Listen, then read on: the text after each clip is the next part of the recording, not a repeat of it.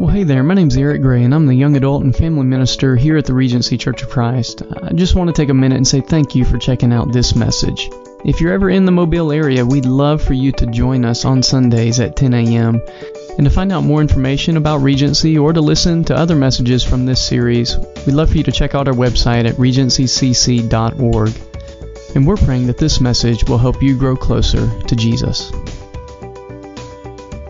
So as we continue our series on the road to Bethlehem, the story of the wise men is an intriguing one, and it presents questions that we cannot answer with certainty. Where did they come from? Well, we do not know for sure. Scripture tells us that they were from the east. How many were there? We do not know that for sure. How do they know to follow the star? We're not told. But the account here in Matthew chapter 2 does not give us many details, but tradition certainly has had a heyday. Tradition says there were 3 in number, based upon the fact that they presented Jesus with 3 gifts, that they traveled on camels across the desert. Tradition even gives their names as Casper, Melchior, and Balthasar. So in case you didn't know their names, now you do. Well, this morning I want us to focus on Matthew 2, verses 1 to 12, and see what Scripture tells us of the visit of the wise men. You heard read verses 1 to 6.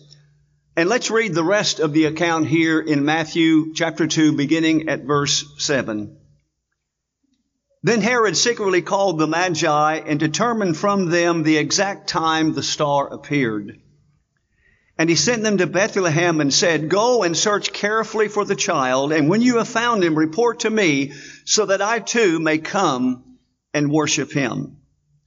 After hearing the king, they went their way, and the star which they had seen in the east went on before them until it came and stood over the place where the child was.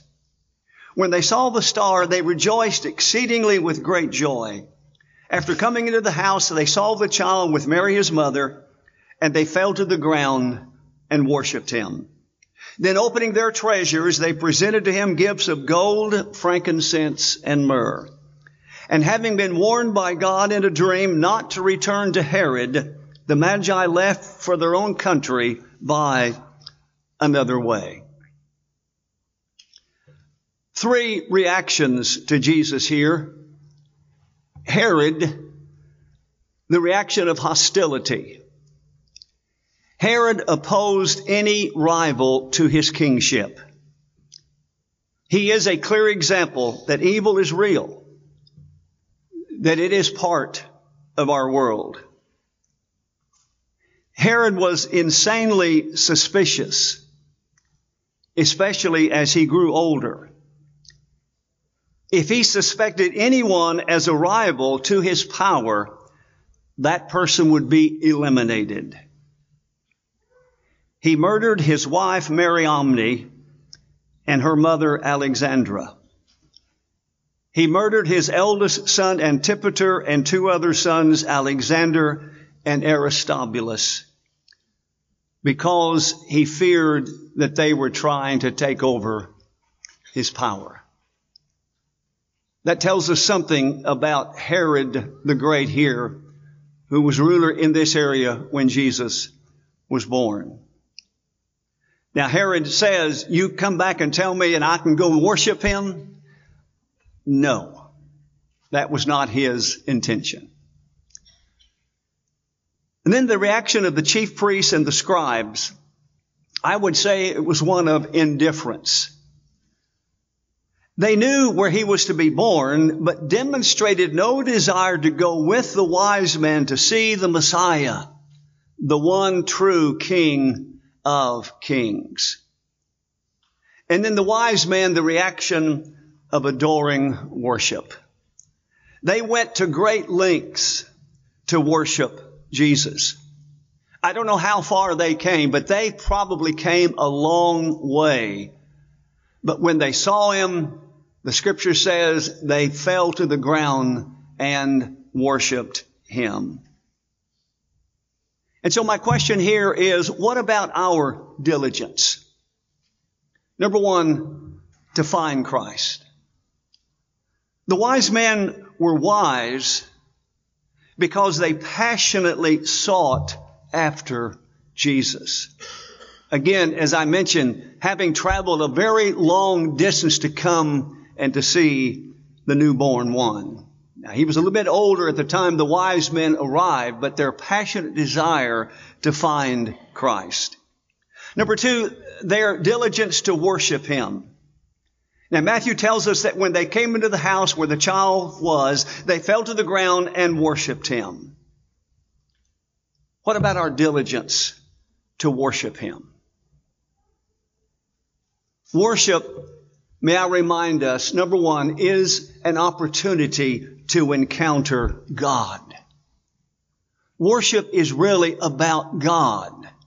It's not so much about us, but it's about our opportunity to encounter the one true and living God and pour out our praise and adoration for him. And that's why we need to have that diligent desire to come whenever we can to worship him. But worship is also an opportunity for believers to be edified, to be built up. And our prayer is that when we come together, that we are edified, that we are strengthened, that we are encouraged as we go out there and try to live the Christian life on an everyday basis. But worship also provides an opportunity to engage the seeker. This may be an opportunity that we can engage one who is trying to find that relationship with God and with his Son, Jesus Christ. And sometimes our worship may provide that opportunity. Just as we talked about this morning, our life groups may provide that opportunity for us to engage the seeker. And so, what about our diligence to worship him? And then, what about our diligence to serve him? Two primary symbols of the Christian faith: the cross of sacrifice and the towel of service. Our willingness to sacrifice, our willingness to serve. Do we have that diligence to serve him in every possible way? And my prayer is that we all will diligently strive to find him, to worship him, and to serve him. 3 lessons. What do you seek? Let's be wise like these wise men and passionately seek after Jesus.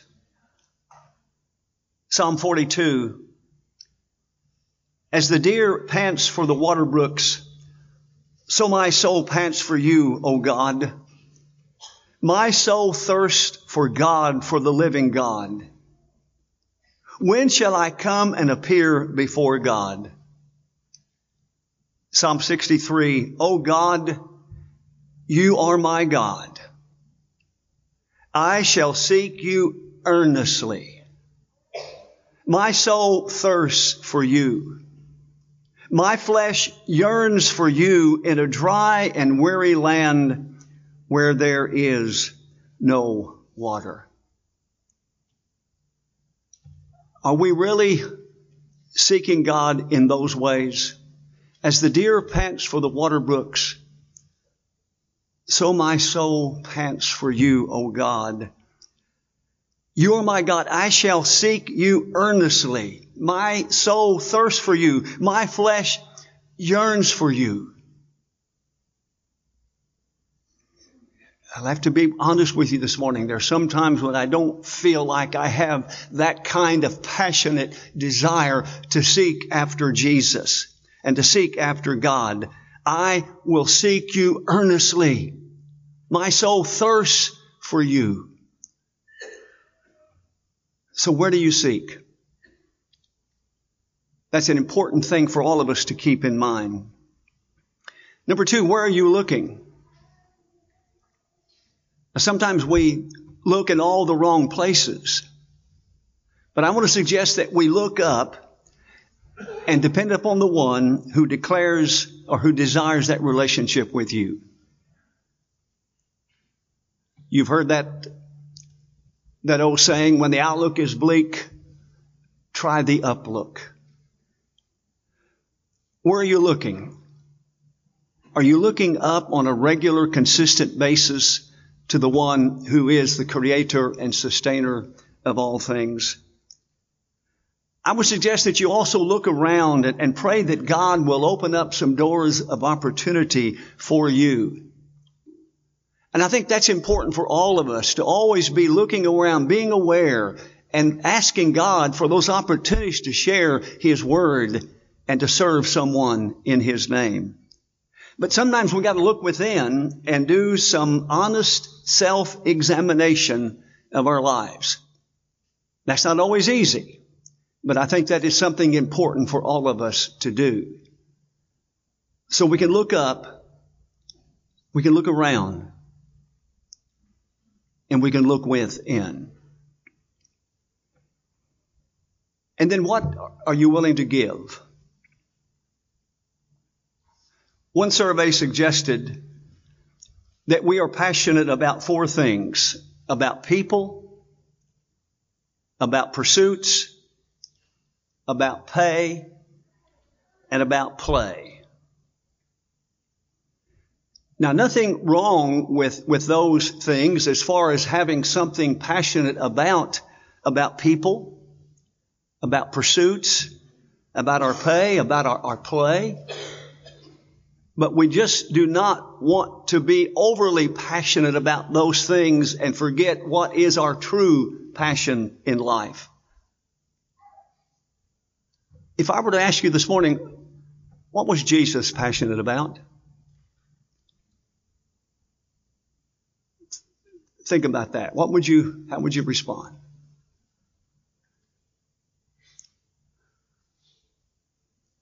Well, I think number one, He was passionate about the will of God.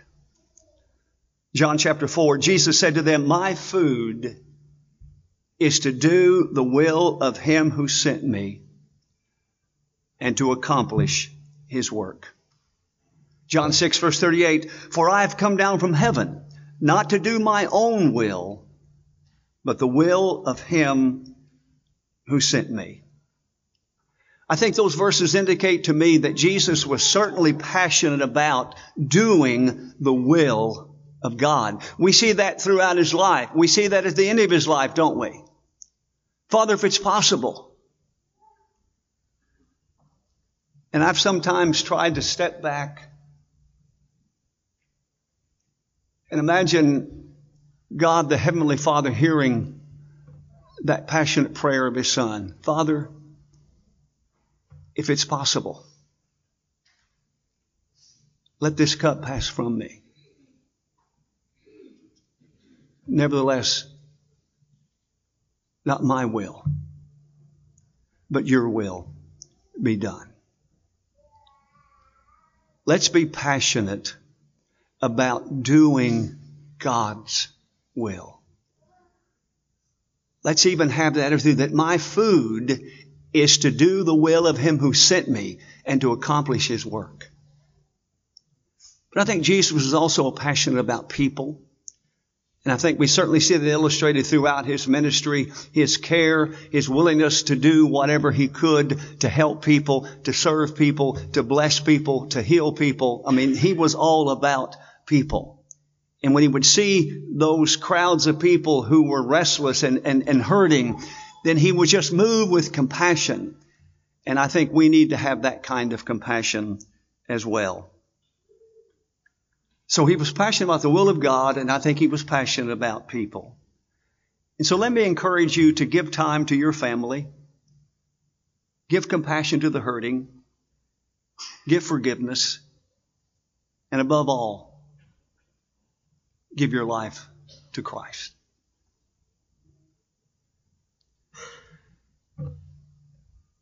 If this is good news, and it is good news, isn't it?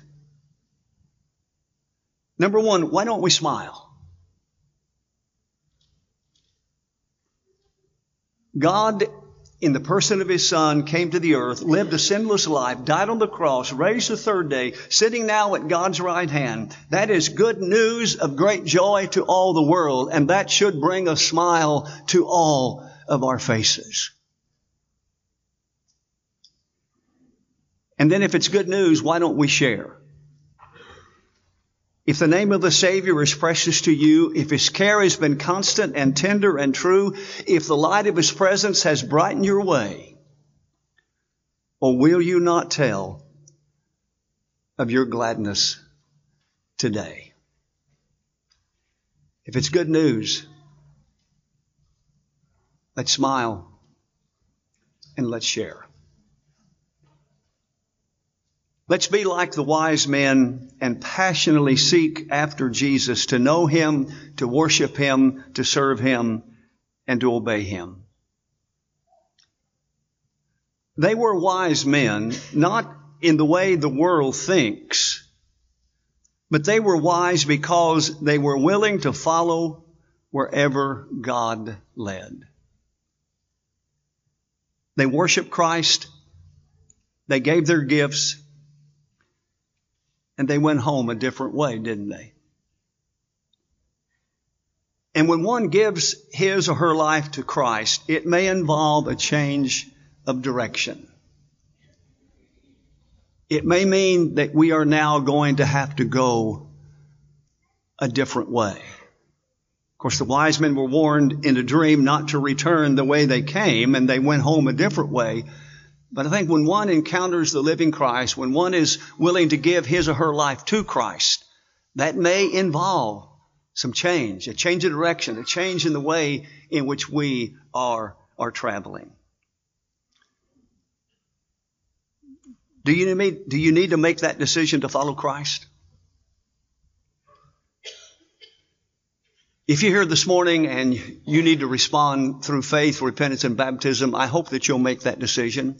That's how it begins. That's where it starts. And if you need to make that decision this morning, I pray that you will do that. If you have a desire to come and rededicate your life to the Lord, that maybe you've gotten off course and you desire the prayers of your brothers and sisters in Christ here at the Regency congregation, I hope that you'll come and let us pray with you and let us pray for you. But wise men and women are still earnestly seeking after Jesus Christ today. Let's walk that way of the wise men. If you need to respond, please do so right now as we stand together and sing.